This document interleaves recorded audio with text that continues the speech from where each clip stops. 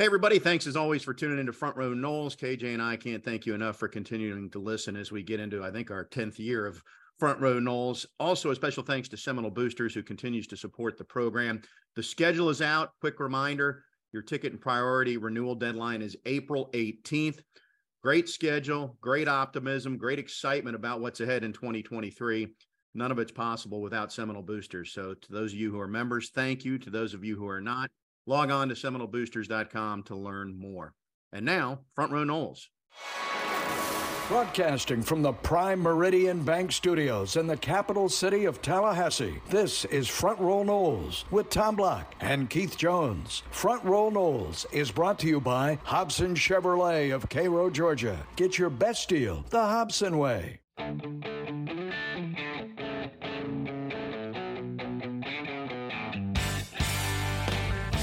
Good day, everybody. Tom Block, Keith Jones. We welcome you to Front Row Noles. KJ, how are you, sir? I'm confused, Tommy. I stay that way. I know our listeners know that, but dadgummit, I just got used to the 24/7, 365 portal. Now we open it up and we close it. And now you're not worried about who's leaving. You're worried about who you bring in. I mean, recruiting has become a 12-month out of the year job, has it not?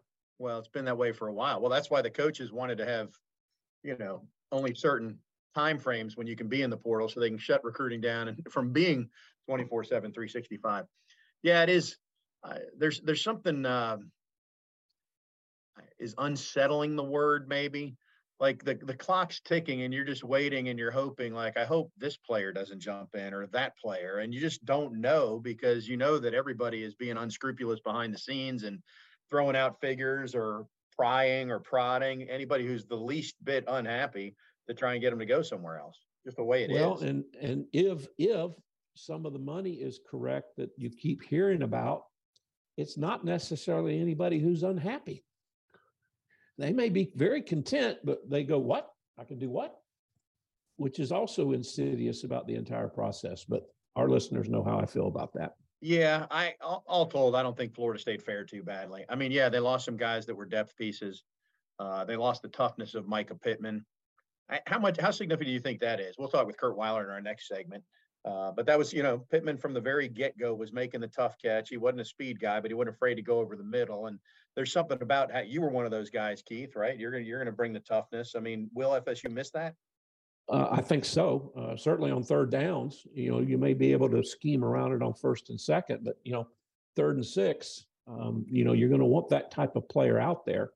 And I think Norvell and his staff is always, Ronnie and Mike are always anxious and willing to look at someone that fits that mold, whatever that stereotype as they describe it. I've always described it as, 5'10", 5'11", 180, 190, quick out of a cut, fearless, good hands, not the home run guy, but the guy that can get separation and create a window. And then when you get the ball to him, his radius is enough, his catch radius is enough that he'll make that grab for you for first down. But we'll see. Yeah, we will. And now Florida State will look to add some pieces. They have room to add a few pieces, and we'll see what that looks like over the next few weeks and months, actually. You just got to get them here. Ideally, I think you get them here by mid-June, so they're here for the summer program, if you will. But you just got to get them here, honestly, before August or whenever the first day of practice is. Hey, Keith, one guy – well, go ahead. Did you have a thought on that? No, I was just going to say the summer is going to be interesting too, because I haven't read a bunch about it. I don't know if you have, but last year the NCAA loosened the rules a little bit about what used to be player-led 7-on-7. Now you can have some coaching interaction a little bit more than it used to be. And as a coaching staff, finding a way to maximize that and take that to the next level is certainly something this staff will be looking at, within the constraints or whatever those new rules are. So yes, you can bring somebody in June and get a lot more done in the last year and this year than you could 3 or 4 or 5 years ago when it was just players, motivating players. We'll dive deeper into this with Curt, but the biggest area of need for FSU in the portal, probably at safety. And part of the reason for that is that the all-world safety from a year ago, Jamie Robinson, turned pro and got drafted over the weekend, signed his contract with the Panthers on Tuesday. How does he was a 5th-round pick. Keith, you played that position. What do you like about him? How do you think he projects to the NFL? I think he's a Leroy Butler type of potential. Again, as with anything related So to he's the a pro pros, football Hall of Famer. Is that what I hear you saying? I'm saying that he's a pro football, does it consistently for a long time. And if he plays for the right team, he could very well be a Hall of Famer. I mean, he's got all the tools. I think he's got the mental. You know, he's not over the top in strength or speed or size, but he's more than adequate. He's a heady player. If he can stay injury free, if he gets in the right scheme, you know, if he plays smart, which he's given us every indication that he will. Plus, he's got that Tom Brady and you know, others chip on his shoulder, as he already said. He thought he went too late in the draft. They thought somebody should have drafted him earlier. And don't ever underestimate that good old chip on the shoulder. It can be a great motivator. Well, that's probably height related, you think? I mean, at 5'11", if he's 6 foot or even or 6'1", that's a lot more zeros on the end of his initial contract, probably. Potentially, yes. Yeah. So Robinson moves on. Also, Amarian Cooper and Travis Jay entered the portal, and so it would stand to reason that Florida State would be looking for safeties. I think they're going to bring one in this weekend in the portal. But what in your mind, and we'll ask Curt this too, what's your biggest area of need for FSU, KJ? Well, safety wasn't until this week, and now it's risen to the top. I think you're always looking to add a linebacker or a defensive end. And of course, the age-old thing, and Norvell and his staff have been really, really good at this. Man, if you come across a great player, a great athlete, regardless of position, you know, the age-old take the best kid on the board, that may come into play as well. Yeah, we'll see. The portal shopping is underway for Florida State. Now you know everybody that's in the display case, and you just figure out if they're a fit. We'll take a break, and we'll continue this conversation with Curt Weiler right after this here on Front Row Noles. Front Row Noles is presented by Hobson Chevrolet of Cairo, Georgia. Get your best deal the Hobson way. Now back to Tom and Keith. We welcome you back. Time to welcome our Osceola insider. Curt Weiler is going to join us this week. He joins us via the Earl Bacon Agency hotline, the Earl Bacon Agency, and sharing your future together. Curt, we talk about the coaches and how they have to be nonstop 24/7 during that portal window. But I would suggest that members of the media like yourself pretty much can't walk away from your phone either during that April 15th to April 30th time frame. Am I right? Yes, but the portal window, I mean, especially, I mean, in the Norvell era, and I guess we're kind of pivoting now from the departure period to the maybe more acquisition period, but with how busy they stay on things and how on it they are, both the coaching staff and just the players. It is a time with a lot of prepping stories and talking to people and trying to ascertain what info you can about how all those processes are going for various people. Well, here's your big question, and we'll just give the floor to you. All right. Farmer goes but doesn't go, comes back. And then two players that one had surgery and was out for the spring, one's been injured for over a year, go into the portal. As they say, what the hey? Yeah, I mean, so the Pittman situation is interesting for sure, because I think there was some uncertainty about what his status would have been when he was able to make it back. A torn labrum's a pretty serious injury, and I think it's one where you would think maybe similar to an ACL, even once you're back, you might not be kind of yourself again yet. So I think there were questions around that, and I mean, obviously, I think Micah saw. I mean, Winston being back, what Ja'Kai Douglas has become and was this spring. I mean, even I think if Andrevius Jacobs could play in the spot, I think in the slot, that is, I think Micah may have seen some writing on the wall over what his playing time would be when he was kind of able to make it back and kind of wanted the opportunity. I mean, he thinks very highly of himself. I know he told Bob last August he sees himself as a first round pick. And I mean, unfortunately for him, his body may keep that from being true, but I do think it's possible that his best case forward is elsewhere, using kind of that last year of eligibility. Was the other one, are you alluding to Travis Jay? Correct. Yeah, Travis Jay is going to be kind of one of those ultimate what could have beens. I mean, exceedingly talented athlete who just seemed to couldn't put it together. I mean, he would impress in practice and get out in the field in games. And I mean, not all of it his fault. Notre Dame, he had some good coverage and and gets beat by some pretty incredible throws and catches and some, but I mean, definitely never seemed to put it all together. I know a lot of guys were very high on him, and it's tough. I mean, especially after losing Duke Cooper a few days before. But I think the biggest thing of the portal window for me was keeping Josh Farmer. I mean, I think that would have become your most significant loss. I mean, I think he was. If you ask me, relative to any of the guys who they did lose, I think Josh Farmer has the best chance to be an All ACC type player this fall for Florida State. I mean, I think he's come a long way, put on all that weight, was probably one of the most, I mean, I think I took him off the story because I wasn't sure he was going to be around to kind of where I should praise him. But when we did our kind of offensive and defensive MVPs, he was my original defensive MVP just because of how good he looked. And I mean, not just keeping him, but the ripple effect of making sure you keep Darrell Jackson, I think was a big deal for the coaching staff. So it seems, and as we talk, we're chatting on Tuesday. Now we're into the acquisition phase, right, for Florida State. It feels like it was pretty intentional to not leak info or make offers while the portal window was still open, because as soon as you get somebody else in, somebody else may enter the portal. I'm just surmising that, but do you agree with that was sort of the strategy? Yes, and I think it's pretty smart. There's no reason to ruffle feathers because now kind of, unless you're a grad transfer, you're locked in. You can't enter the portal until December when this 2023 season's over. So you might not like if they're bringing someone in at your spot, but I would think that anyone thinking realistically, thinking practically about not just themselves, but the team as a whole, if you're at a position they're targeting, they're doing it for a reason. There is a reason behind why they're doing it. And you would hope people can keep things in perspective, but no, I think that's 100% true where they kind of played things on the down low. Maybe they were talking to people and not really getting info out there. And now is where I think they're going to have a visitor, at least one this weekend. And you're going to start seeing that ramp up a little bit.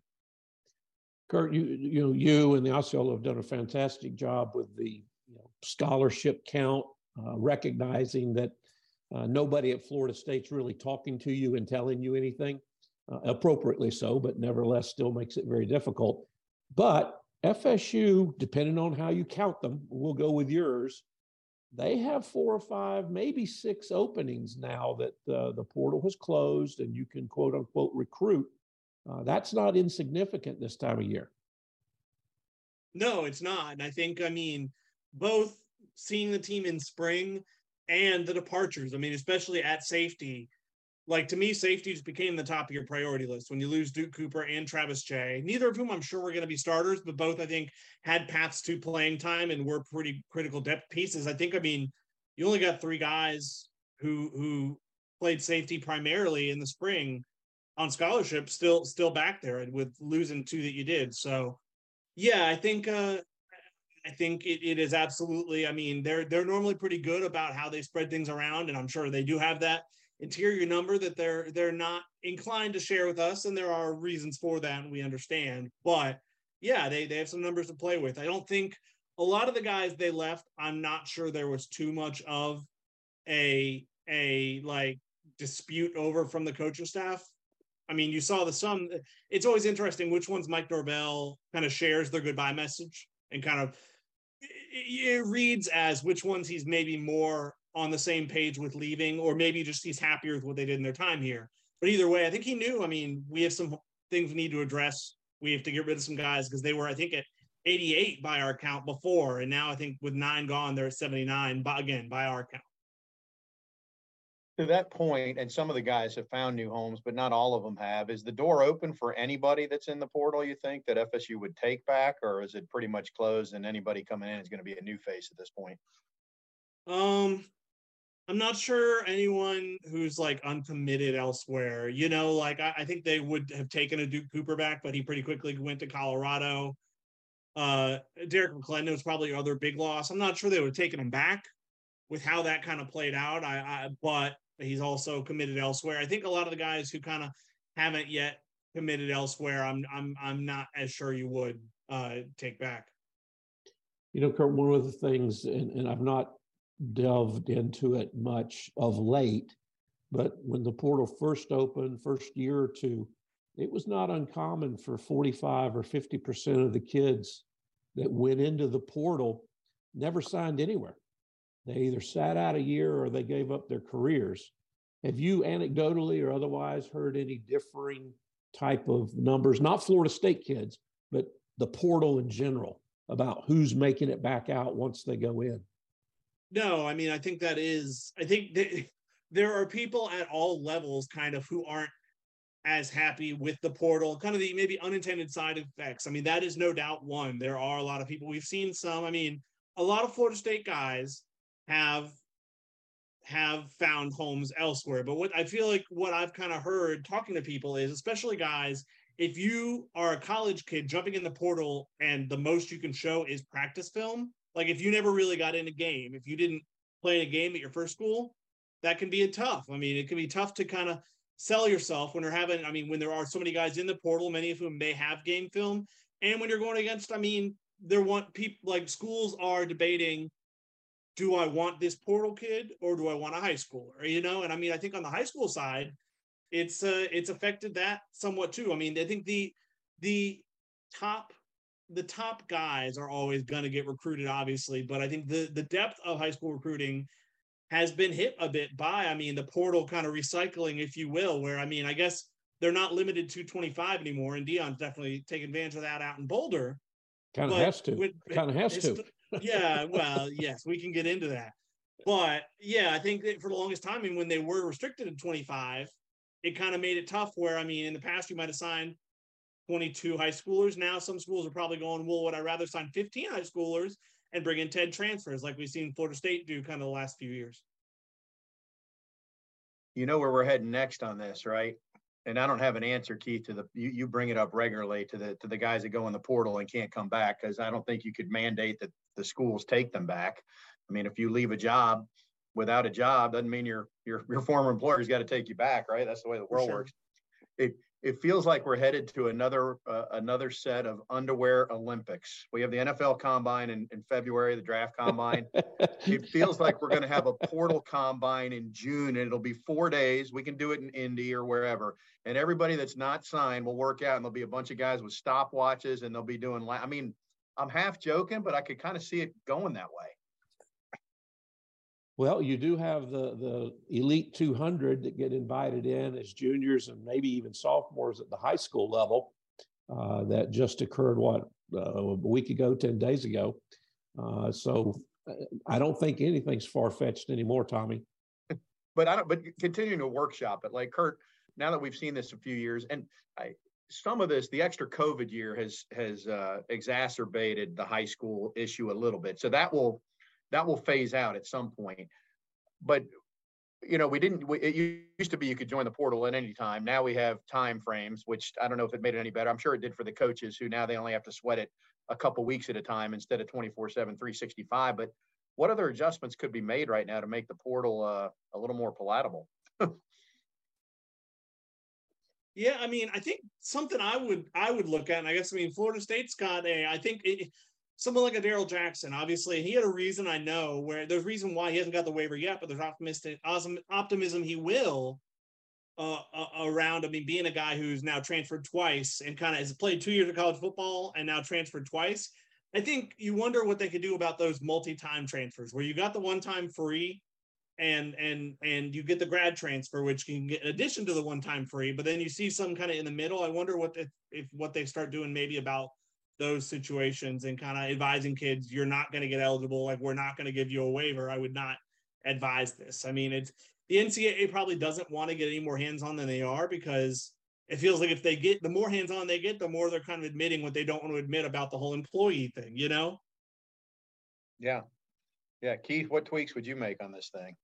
Well, the tweak that I liked was the restriction where there's two times a year with a set period of time.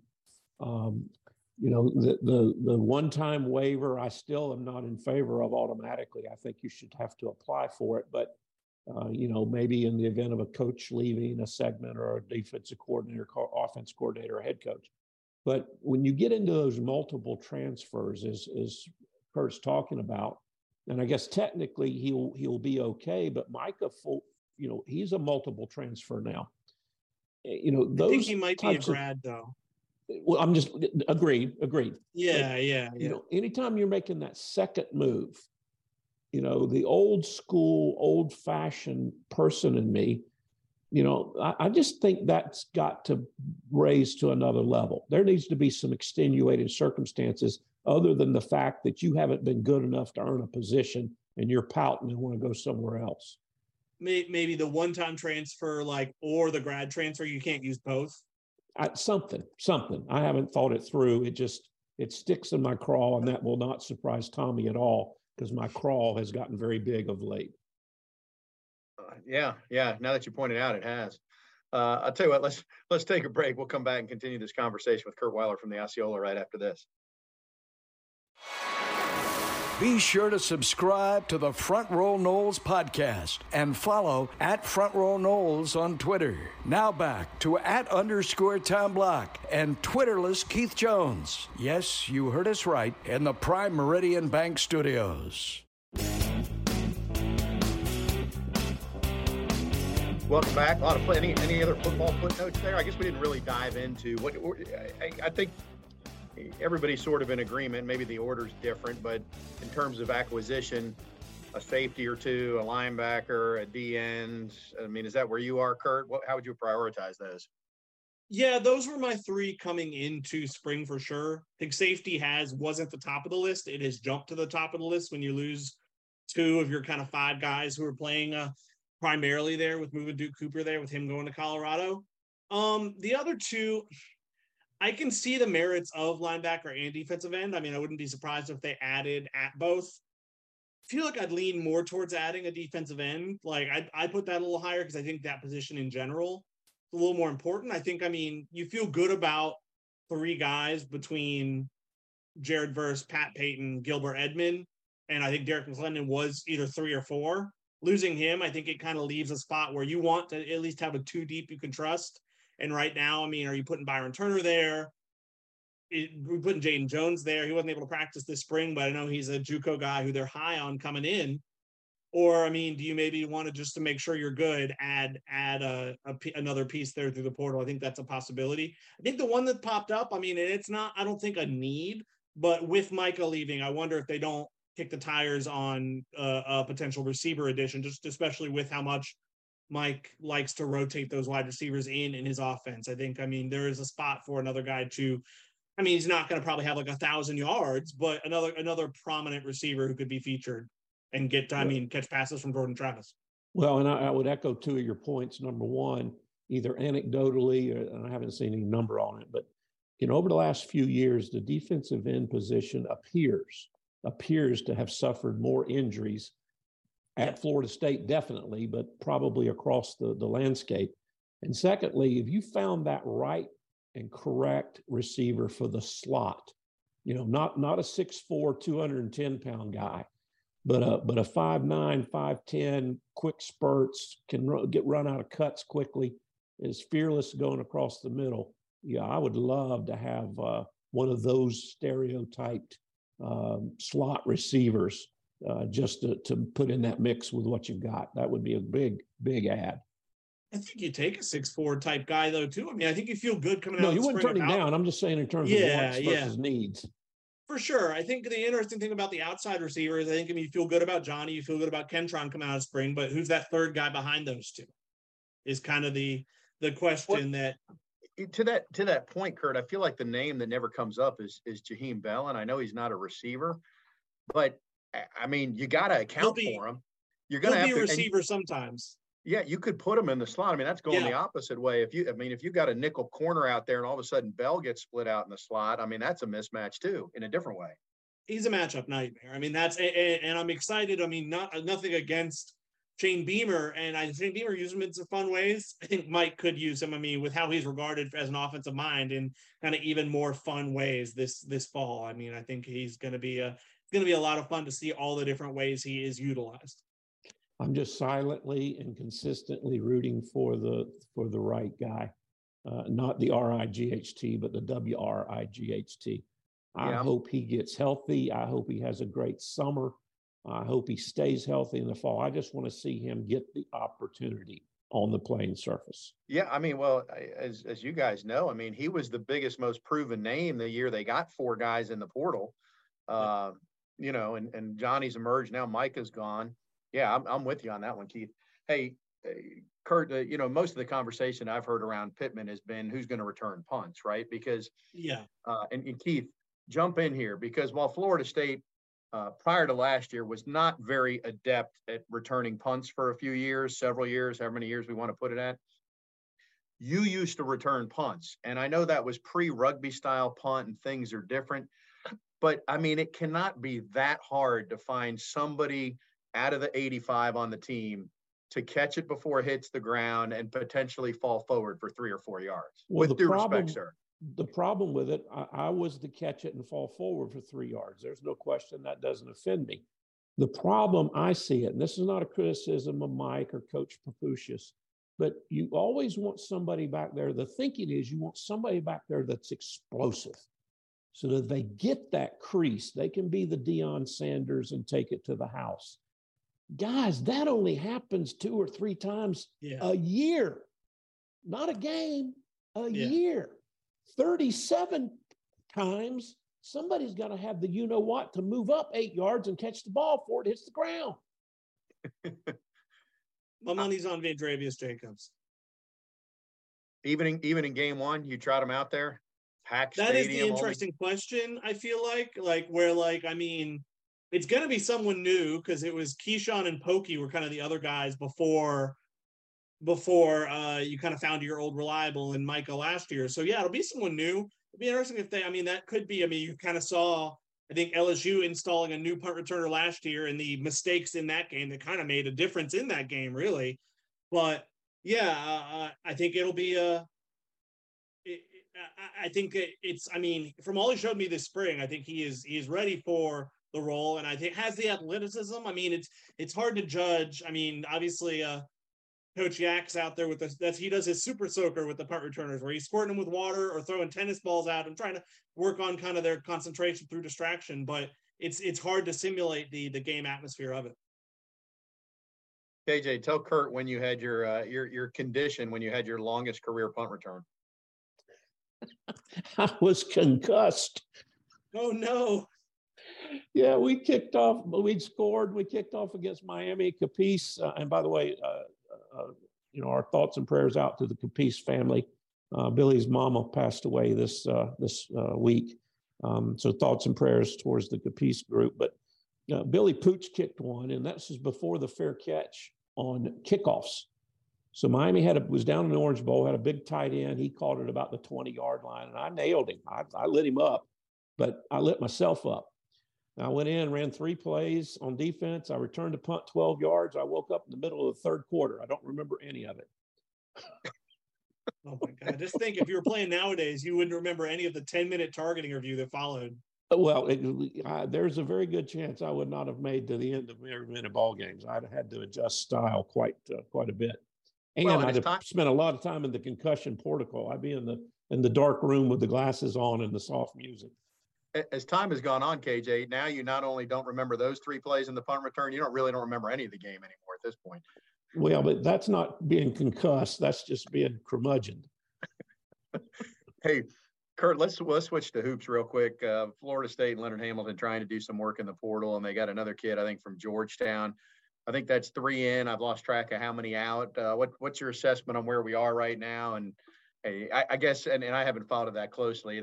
The big fish hasn't been reeled in yet. I mean, is that kind of what people are waiting for? Is there I mean, I'm not sure Florida State basketball is in the big fish world. I mean, I think they tried for some of the big fish, and I think some of the big fish were considering them and ended up going elsewhere. Like Aaron Estrada, who ended up at Alabama, there were. So, I mean, Primo is, I mean, Georgetown wasn't great last year, but he put up numbers. I mean, he scored a lot. He led the team in assists. I think he's the point guard that they were missing at times last season. I think, I mean, they definitely were missing having that guy who was kind of the reliable, here's the guy we trust to play this role in the end of games.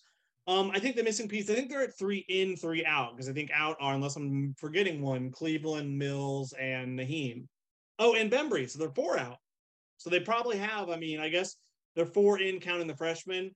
The one spot I would say probably left that I know they're still looking at a few guys is center. Having losing Naheem and not bringing in a true center so far. I think that's spot they wouldn't mind addressing. And I know there are a few guys who they kind of missed out on the first time around who are now in the portal, and they're trying at kind of the second go around, guys like Efton Reed and some other guys in that vein.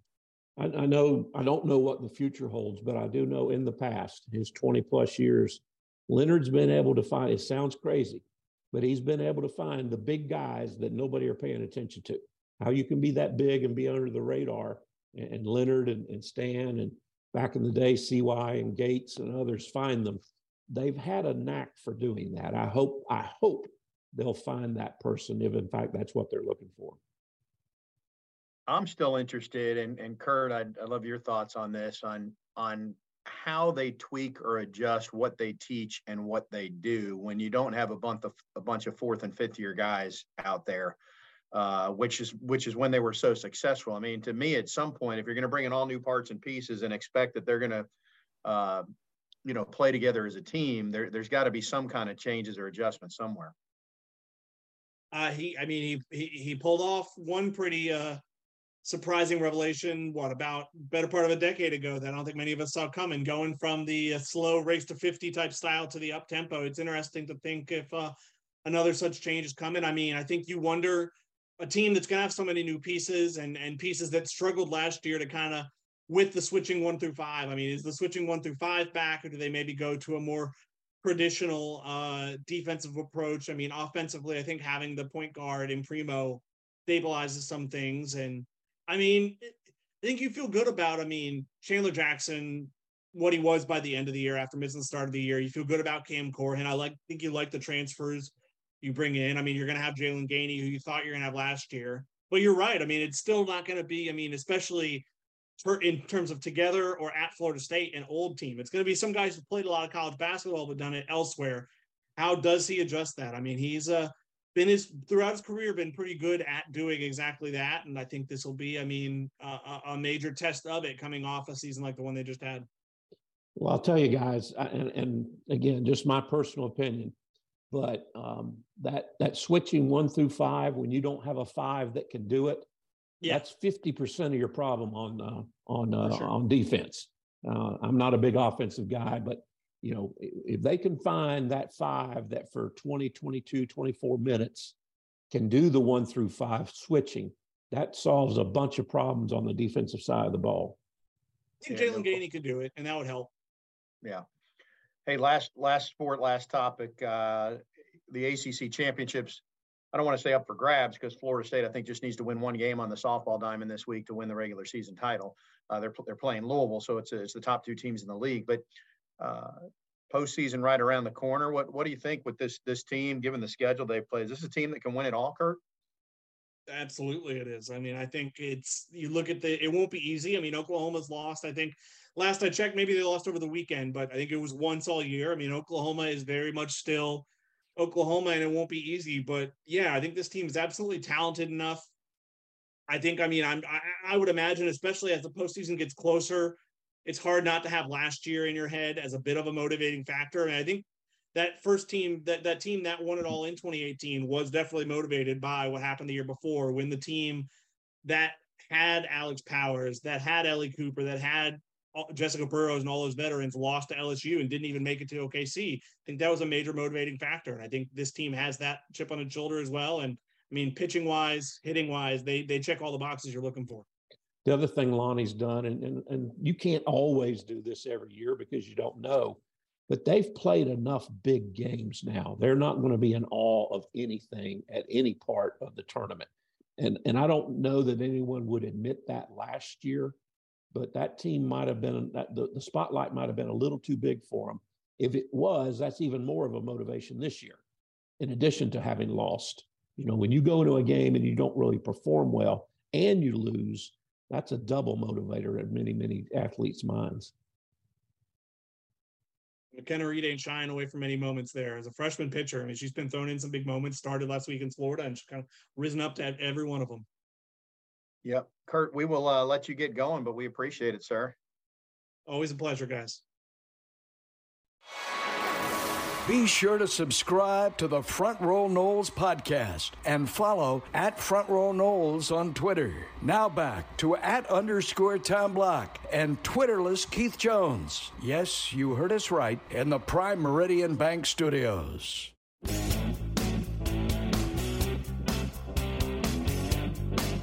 Back on Front Row Noles. Thanks to Curt Weiler for joining us. I'm embarrassed to say, I shouldn't even admit this on the show, Keith. I have not seen the softball team play in person this year. I don't know where the season went, but it's their final home series this weekend. They get Louisville, which we just talked about, and then I'm sure they'll be in line to host a regional and a super regional. But the calendar reads May, which is go time for softball. I've watched several of the games and bits of the games on TV. I've watched the highlights, but I too have not been to a game or watched one. Part of me, and this is an excuse, Tommy, and if Lonnie hears this, if Coach Alameda hears this, I hope she'll take it for the compliment that it's intended. I'm really not worried about them during the regular season. I mean, I'm excited for them to get into the postseason because they've had such success. They are so fun to watch, and maybe I'm just a bad fan, but Kathy and I both will be tuning in when they're on the tube in the postseason. From start to finish. I watch the entire game when they're in the postseason when I watch anything. Yeah, I mean, and we all know, I mean, it's just a great atmosphere. It's a fun sport to watch, and so it's a tough ticket too, if you haven't noticed that around FSU. So good luck to Lonnie. Hopefully remember when they were sweating? Remember when they were sweating? Should we move from free tickets to charging $5 a ticket? Oh, what would that do to attendance? Keith, I remember calling games in the Joanne Graff era when every score was 1-0, because if you got somebody on base, there was a bunt and a steal, and then you hope to get a ball to the outfield to score a run. I mean, so the game has come and obviously that's when Florida high schools and in the Southeast were playing slow pitch and not developing fast pitch players, as they were doing out west at that time. Now, obviously, that's not the case. So it's come a long way, and it's fun to watch. It is a great sport to watch. It very much is. All right. So we talked, we'll get Lulu on the show here maybe in the next week or two. It obviously has been a very tough year for baseball. We haven't talked about it a whole lot. Link's going to have to overhaul the roster, and it is what it is. I mean, a couple years ago, people were looking at Mike Norvell in his first year in the COVID year. And at the time, it felt like, man, how do we ever climb out of this? Now you look back and it doesn't seem that long ago, and you look at it and Florida State's in the top 5, top 10 on the football field. So it'll get turned around. Just take a little bit. It will. And obviously you feel whatever you feel, bad, heartbroken, disappointed, whatever that word is, you feel, because Link's dedication to this school and to this sport, and his growing up in Tallahassee and having the privilege of putting on that uniform. He hates this as much or more, probably more than anybody. And the streak gets ended in terms of regional appearances, and it's just heartbreaking in those regards. But I, for one, and I'm just a voice, but I, for one, I'm not concerned about it. Link didn't forget how, and his staff didn't forget how to coach in a year. It's just a question of getting the right pieces in and having them doing what you want them to do. And that takes time. You don't build a program overnight, and it'll take some time, and we just have to be patient. We're not very good at being patient, if you haven't noticed, Keith. Well, meaning society. Are you talking me and you, or were you talking society? No, I was talking society, not me and you. Because you and I are even less patient than society sometimes. It depends on the topic.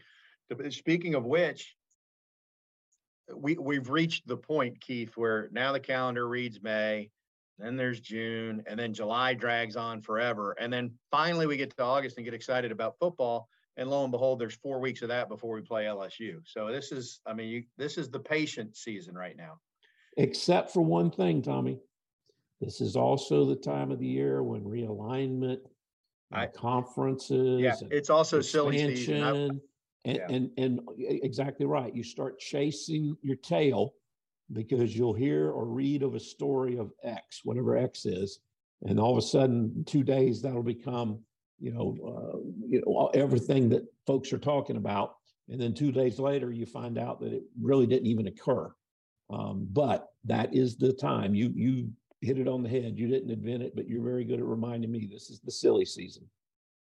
Well, now that FSU is not at the bottom of the ACC anymore, and now that I don't watch a lot of it, but my son's into soccer, so a little bit of European soccer, Premier League stuff.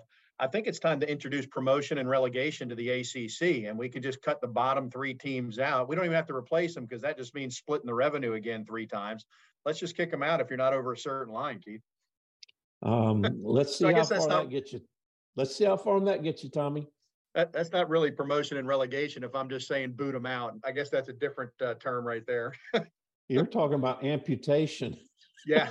Not relegation, amputation. Yeah. You're exactly right. All right. I'm excited about football. I honestly, going back to our first point of the conversation at the top of the show, Keith, I know you would have liked to keep some of the guys that went in the portal, but I think all things considered, Florida State came out pretty good in terms of who left the team, and it'll only get better from now. Whether they bring in 1 or 4 or 5 more guys, it's going to add depth.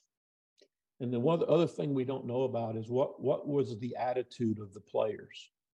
You know, you get 85 kids together, there's going to be a certain percentage of them that don't fit in. And as a coach, that's a very, very delicate and slippery slope to balance. You know, the age old, who do you invite to leave and who do you encourage to leave and who are you heartbroken when they do leave? We won't know those stories, but I do feel for the coaching staff because I'm sure some of that is in play to some degree with all of these kids. No question. All right, we are out of time. He's Keith. I'm Tom. We thank you for tuning in. We'll do this again next week right here on Front Row Noles.